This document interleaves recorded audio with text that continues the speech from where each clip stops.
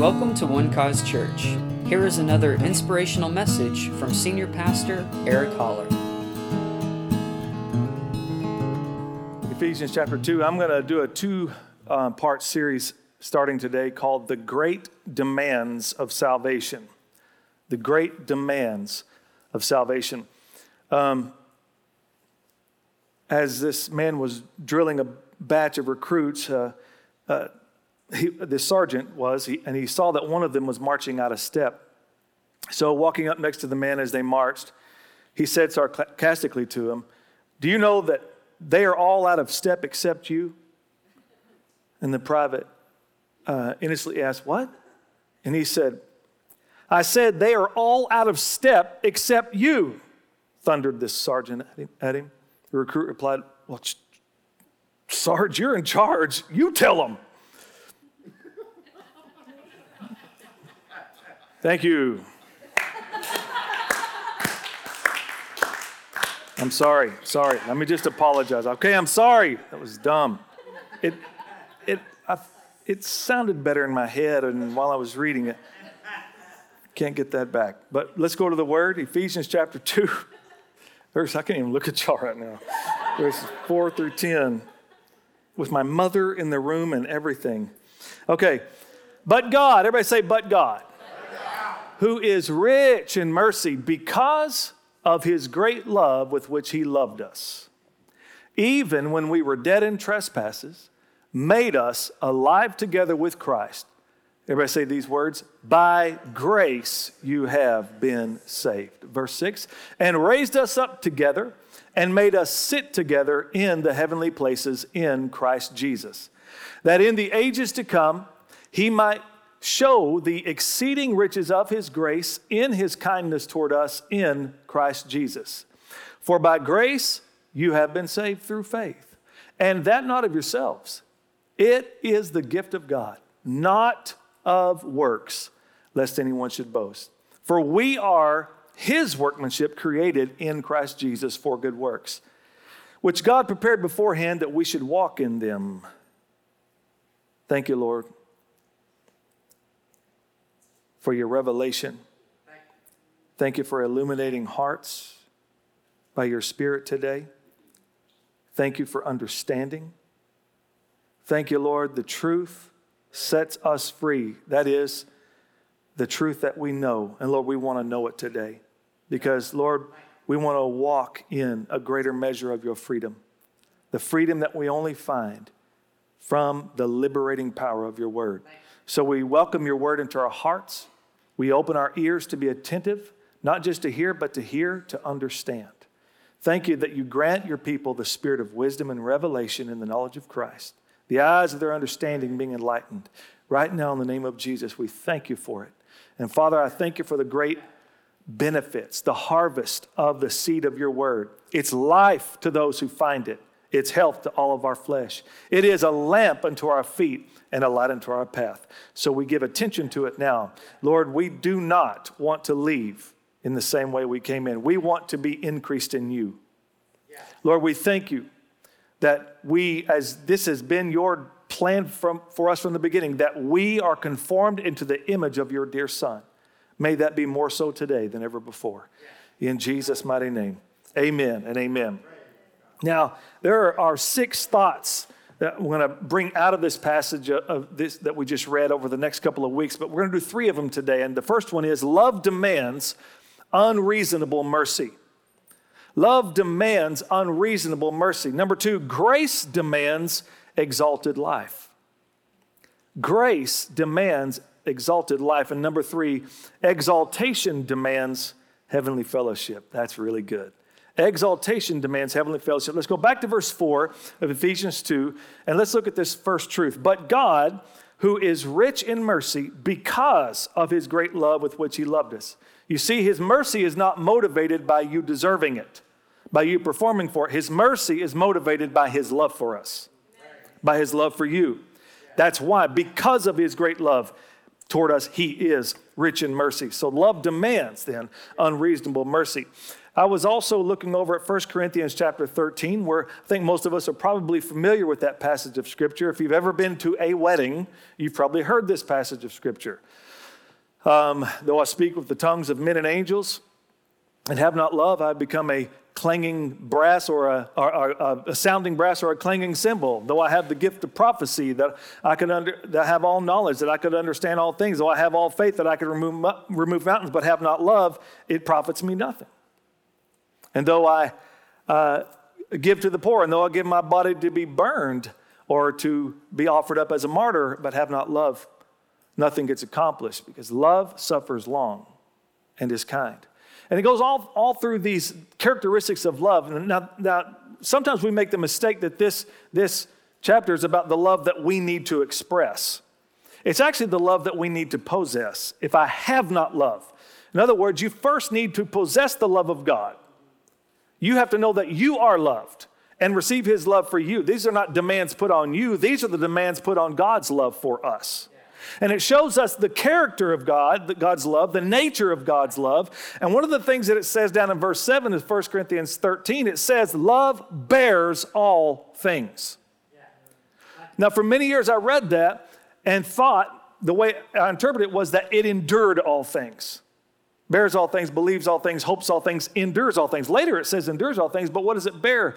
Love bears all things. It's able to carry the weight, right? That's kind of the illustrative language that I see in it. It picks up the weight. But actually, here's what it really means. When I opened this up in the Greek, and I discovered something that was really powerful. And it says, love bears all things. The word bears means to cover over with silence, to keep secret, to hide or conceal the errors and faults of others.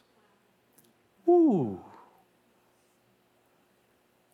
The love of God conceals and covers and keeps secret your errors and faults. Yeah. Now, this says here, now that we look at it, we see this from our New Testament perspective of what exactly Jesus Christ did for us when he died for our sins. God became silent about your sins. He doesn't talk about them. He doesn't impute them to you. Jesus was the one God imputed our sins to. And now he's gone quiet about it. Now, if we can just take a moment to pause and reflect on that, because that's the gospel truth. But oftentimes we are so busy accounting sins that we forget the real truth. That God was in Christ, reconciling the world to himself, not imputing their sins to them.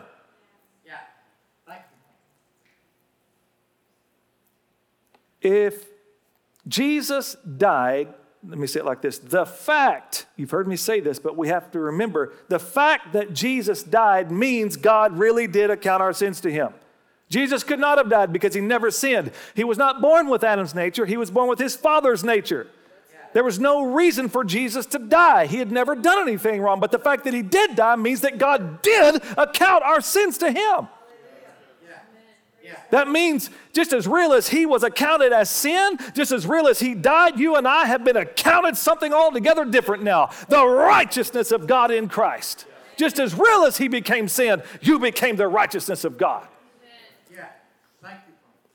And love has silenced the accusation and the remembrance of our sins through his mercy. And we all understand when we read the Word of God, we all understand there is a day of reckoning coming. There is a day of judgment, the final day. One scripture calls it the great and terrible day of the Lord. That's a good way to describe it. It's great for believers. It's terrible for unbelievers. But John says that we can, according to 1 John 4:7, that in this is love. Love has been perfected among us in this, I should say, that we may have boldness in the day of judgment. What makes us bold on the day of judgment when we have to stand before the judge of the living and the dead, the judge of all the earth, God Almighty himself? Jesus is our confidence, not us. Yeah. Not by works of righteousness that we have done, but by his mercy, he saved us. Yeah. We may have boldness in the day of judgment. It's a marvelous thought, isn't it? And, on this day, court's going to be called into session. All will be called to order. And God, the judge himself, will be presiding over the proceedings. Yeah. And unfortunately, one after another will have chosen to represent themselves, thinking that no one can speak better for me than myself. But before they do that, they already at one other time had been offered a free offer of legal mediation on their behalf. But they refused it because they figure, I know me, I know what I've done, I know who I am, and I know that I can represent myself. Foolish, foolish mistake. And as they stand and plead their feeble cause, their case, they'll say phrases like, I was a good person. I didn't hurt anybody. I didn't kill anybody. I worked hard. I did the best I could. I mean, I wasn't perfect, but who is? I mean, it's got to count for something, right? I mean, if I'm looking over my life, I kind of feel like the goods outweighed the bad. I mean, does that hold any water? No. No. And there are many in this earth right now who feel like that's true about themselves. That they measure themselves by measuring them against other people, and in some ways they look really good, and so they feel good about themselves, and so as a result of that, then they feel like that they'll be okay when the end is come. Oh, God wouldn't send them to hell. They were so good. They were so nice. They worked real hard. That's why. See, the truth is, my family, God is not sending people to hell. People are sending themselves there by their choice, allowing them to have the consequences of their choices. Because you are that in charge. You are that responsible. Try to blame God all you want. At the end of the day, he gave you the choice. And then there will be those who are the do-nots, right? Well, Lord, I didn't dance, and I didn't drink, and I didn't chew, and I didn't dance with the girls that do either. And I didn't do drugs, and I didn't do this, and I didn't do this, and I lived a very disciplined life, and I went to church. Yes, I went to church because that's what I'm supposed to do. And every once in a while, I gave in the offering. And Jesus talks about this day in Matthew chapter 7. Now, this scripture used to be used way out of conference to dangle our church over hell, to make us think we were never secure in our relationship with God. Many will say to me in that day, Lord, Lord, have we not prophesied in your name? Have we not cast out devils in your name? And I remember the preacher saying stuff like, see, you can pray in tongues and go to hell. You can prophesy and still go to hell. Lord Jesus, help people to get an education in the scriptures to understand what this is really saying and not saying what they want it to say. The Bible says if you confess with your mouth the Lord Jesus and believe in your heart God raised him from the dead, you will be saved. See, when men confess Lord Jesus as Lord on Judgment Day, that's too late. Every knee will bow on that day. Every tongue will confess on that day. And the truth is, here's the way Jesus responds to those guys who are saying, didn't we do this and didn't we do that? First of all, this tells you this person isn't saved in the first place because they're trusting in themselves instead of trusting in him. Yeah. They were never a believer. Jesus said, listen, depart from me, you who work or practice lawlessness. In other words, what Jesus just said to what they said is, you are liars.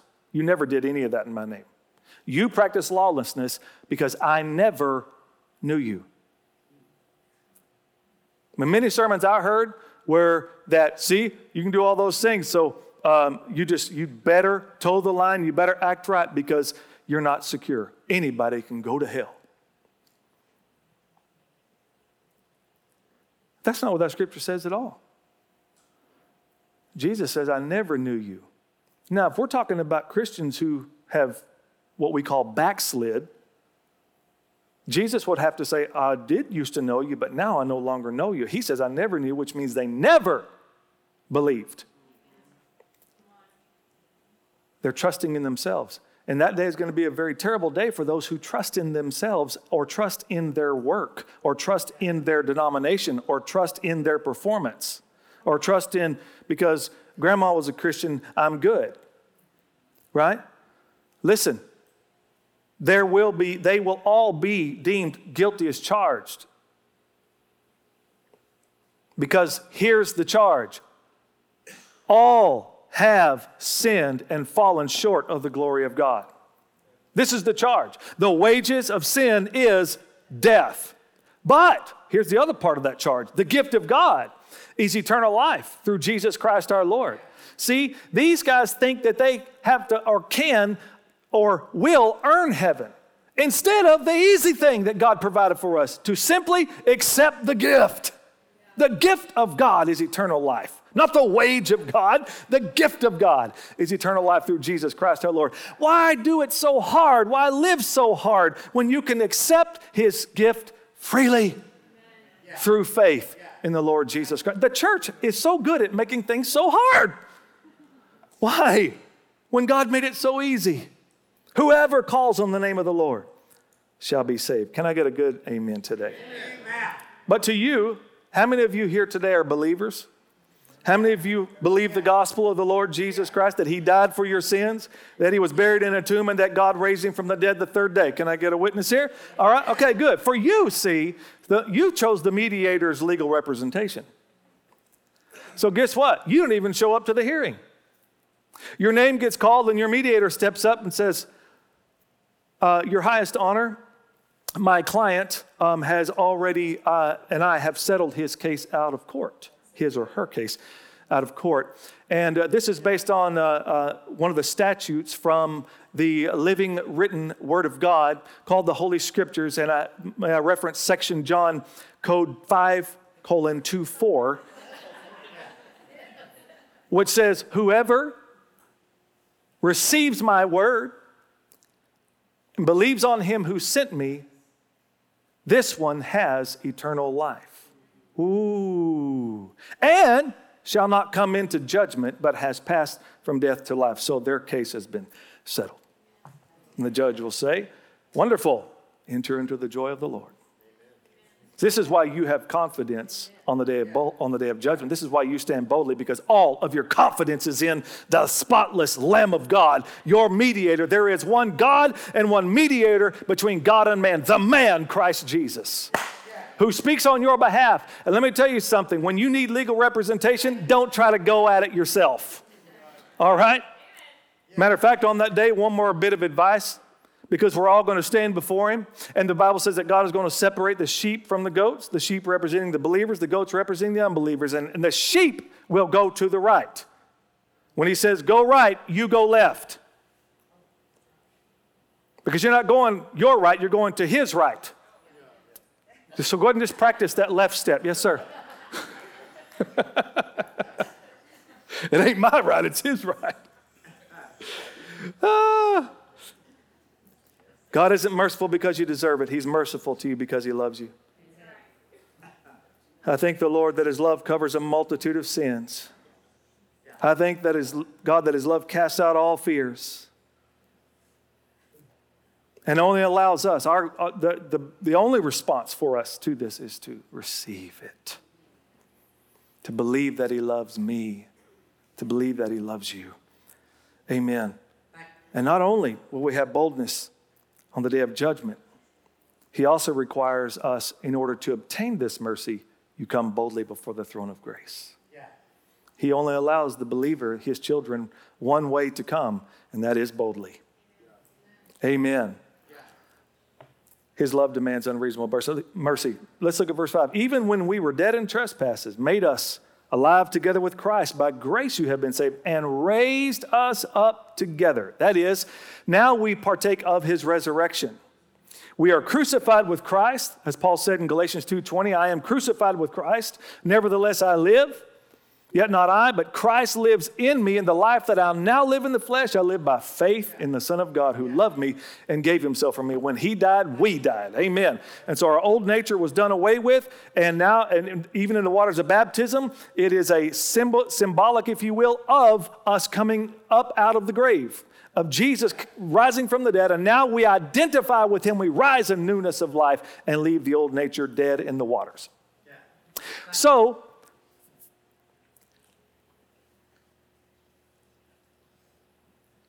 this resurrection is twofold, though, because spiritually, you were resurrected when you put your faith in Jesus.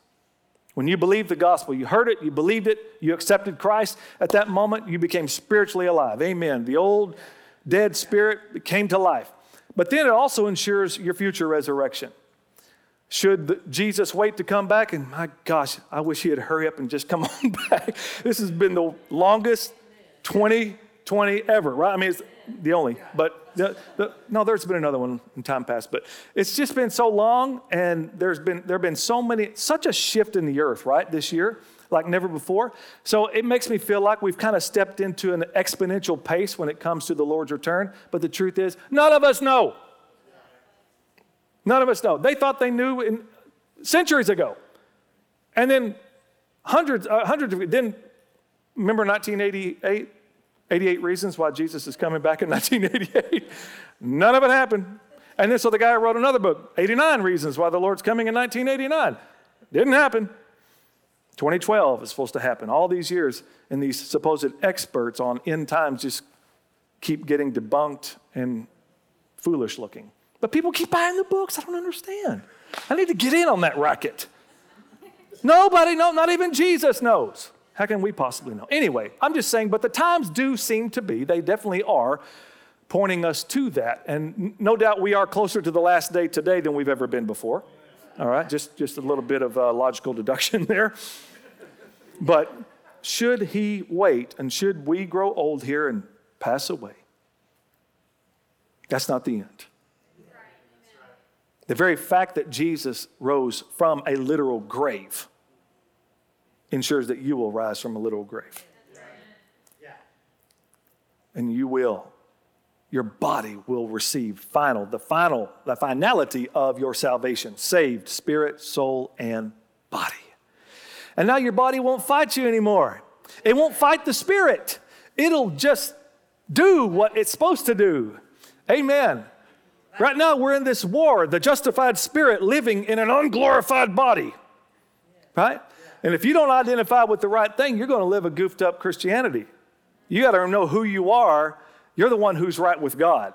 You're the one who wants to do the right thing. You're the one who knows how to pray the will of God because of the Spirit who lives in you and guides you into all truth. It's the flesh that brings the confusion. It's the flesh that's fighting against that because the flesh only wants to live for itself. As I've told you before, anybody ever have trouble sleeping in here? Let me recommend two things. One, start reading the Bible as you're laying there. You'll just go right to sleep. Or just pray in tongues. You'll just go right to sleep. The body don't want any part of that. So if you're having trouble sleeping, all right, before you grab the whatever pill you take, go just open the Word of God. I recommend Leviticus or Numbers or something like that. It'll just kill you. But he's raised us up together. Think about this. This means what grace has done for you and I is that grace demands exalted life. Raised us up together. That is, an exalted life is a life that is living in the power of the resurrection. The same Spirit that raised Jesus from the dead lives in you. All right, that same power is resident in you all the time. And he dwells and he stays and he abides in you. See, the Old Testament guys didn't have what you have. They had the Spirit of God come upon them once in a while, and then he would leave. And that's why David said, don't take your Holy Spirit from me. I remember we used to sing that in church. I'm like, why are we singing an Old Testament song? Take not thy Holy Spirit from me. Like, this isn't our reality. The Spirit abides in us. Amen. They were crying out for what you have today. David looked toward this day and said, blessed are those whose lawless deeds are forgiven. Blessed are those to whom the Lord will not impute sin. He's looking at you. Amen. Wishing he could live in this time.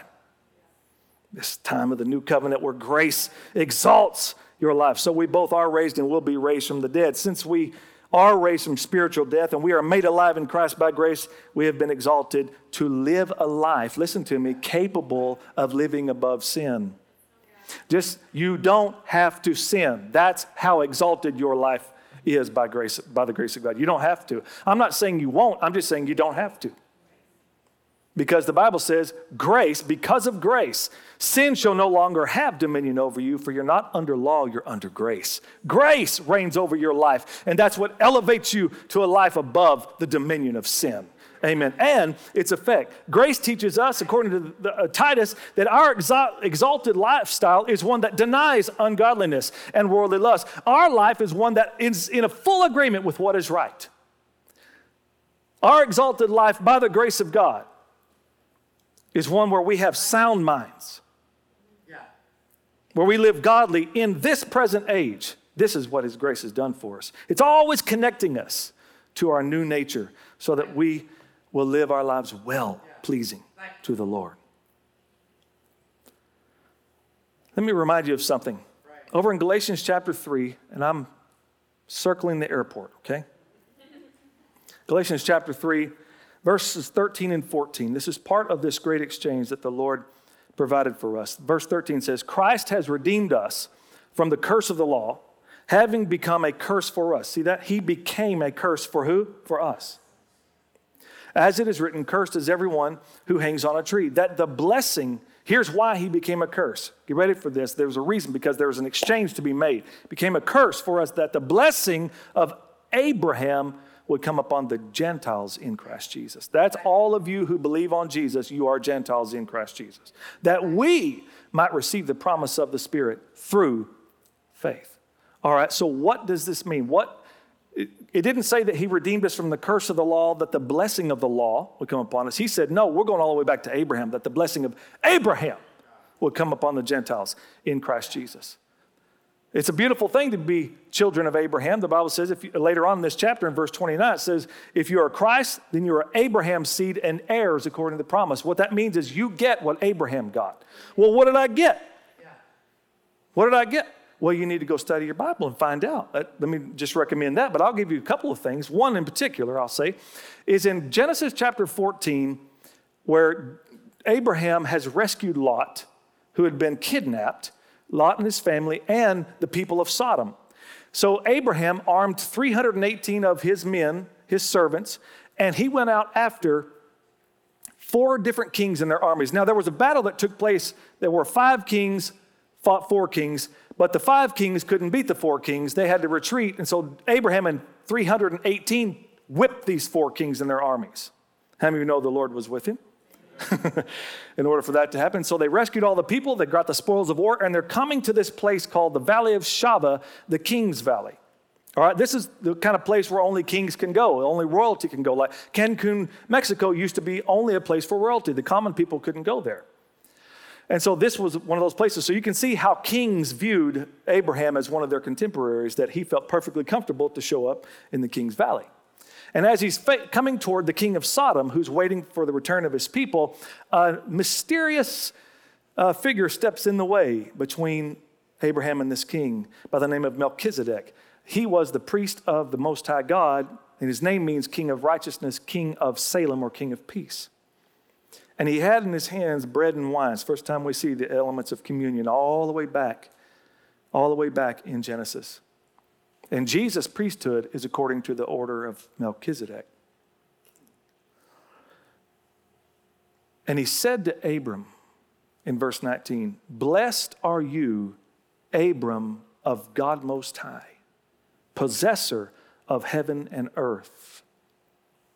And blessed be God Most High, who has delivered your enemies into your hands. And Abraham responded and gave a tithe as a result of that blessing pronouncement.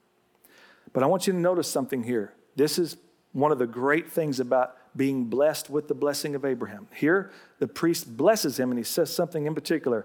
Abram of God Most High. The words God Most High is the Hebrew word Elyon. It's E-L-Y-O-N, Elyon, like a Spanish yawn. Elyon. Just try to get you to a way to remember it, okay? Was that good? Okay, thanks, Pearl. I have my Spanish teacher. She backs me up on that. It's true. Elyon, now listen what this means. Elyon means an elevation, uppermost, lofty. So think about what the priest just said to him. Blessed are you, Abram, of the God of elevation. Woo! Now, see, you are no longer just Tim Hutchins, which I recommend if you're looking for some place to eat.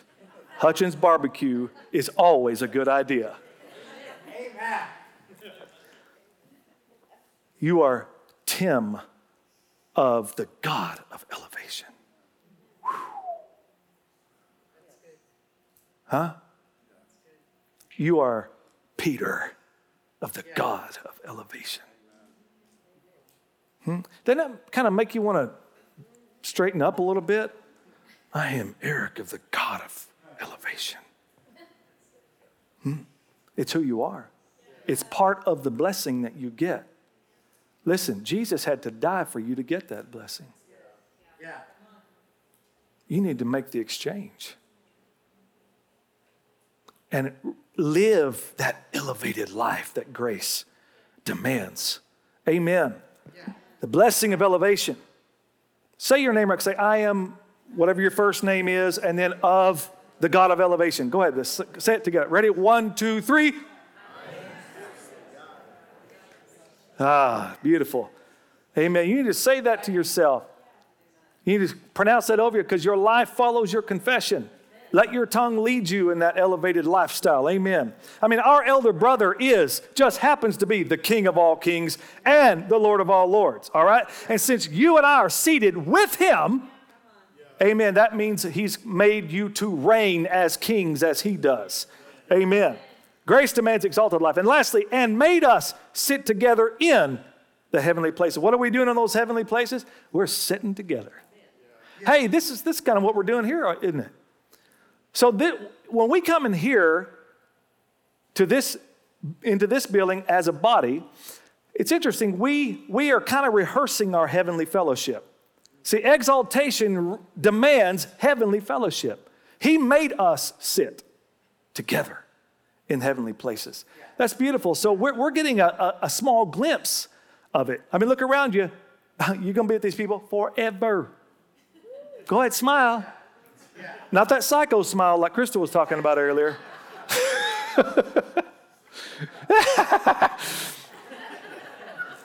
Forever, I'm going to be in your life forever. Aren't you excited? But we come here, see, and we need that glimpse of our greater purpose. That greater thing that we're connected to, that greater thing that we're part of, because though we live in this world, we don't live like this world. Amen. We're in it, but we're not of it. We are of a kingdom that cannot be shaken. Amen. And we have a king who cannot be shaken. And so we are here on this earth as emissaries of heaven itself. And so our shout, our cry, our lives should scream, God has reconciled the world to himself. Jesus died for our sins. To him be the glory and the power and dominion forever and ever. His kingdom come. His will be done on earth as it is in heaven. How else are we going to get it here until we declare it to be here? And you have the authority and the right to live like heaven on the earth. But we are here as a church, and so we understand what we're connected to in this body. We're connected to our eternal purpose. This is where we understand that we do belong. No matter what kind of week you've had last week, maybe it was funky, you know? Maybe it was great. No, it doesn't matter. But when we come here, we get recentered, we get refocused, and we put our eyes on him, and we magnify the Lord in our lives. And magnify means that we set our sights on him where he's the biggest thing, and then we get the right perspective about life. Because yesterday, that little trouble just seemed like it was the biggest thing that I'd ever gone through. I even put it on Facebook to let everybody know. And now I've realized just how stupid it was. Compared to the magnitude of my God, how dumb was that? Why did I make 100 out of something that was a 4? I will magnify him. And we magnify him. All of a sudden, we get the sense that our troubles really aren't that bad. Yeah, they're bad, but they're not as bad as my God is good.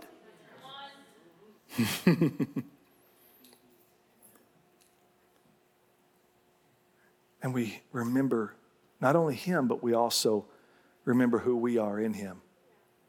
And this great life he has elevated us in. This fellowship, this heavenly fellowship that he's brought us into. That forever and ever and evermore, we will fellowship in the kingdom of God and worship him night and day, because there is no night. It's good to be a member of the body of Christ. Yeah. Yeah. That's good.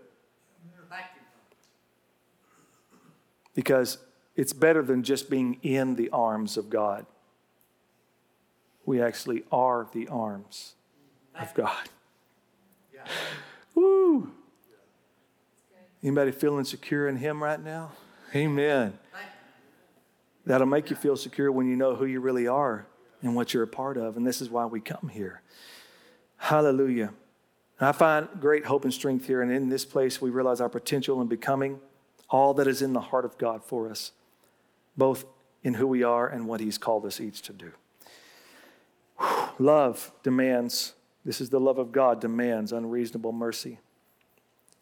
Grace demands exalted life. And exaltation demands heavenly fellowship. Father, thank you for this beautiful time in your scriptures today. Lord, we love your word and we thank you for it. All the power that is in it. It is a discerner of the thoughts and the intents of the heart. It is able to divide soul from spirit. And so, Lord, we thank you for your word, and we say yes, whatever your word wants to do in us, let it have its full effect. We want to live in the effect of your word. We want to live in the reality of your word. So we thank you for the truths that have come to us today. And Lord, may they sink deep into our hearts. And may we remember, Father, these things as we go throughout this week, whatever challenges, troubles, or issues that we face this week. Lord, we will remember, I'm in this world, but I'm not of this world. This trouble will soon pass, but the word of God endures forever. Thank you, Lord. Lord, there are needs here in this room. I don't know all of them, but you do. You know what we have need of before we even ask. And I thank you, Lord, that you have a way. You have a provision. Hallelujah. You have a healing. You have, Lord, the answers because you are the answer.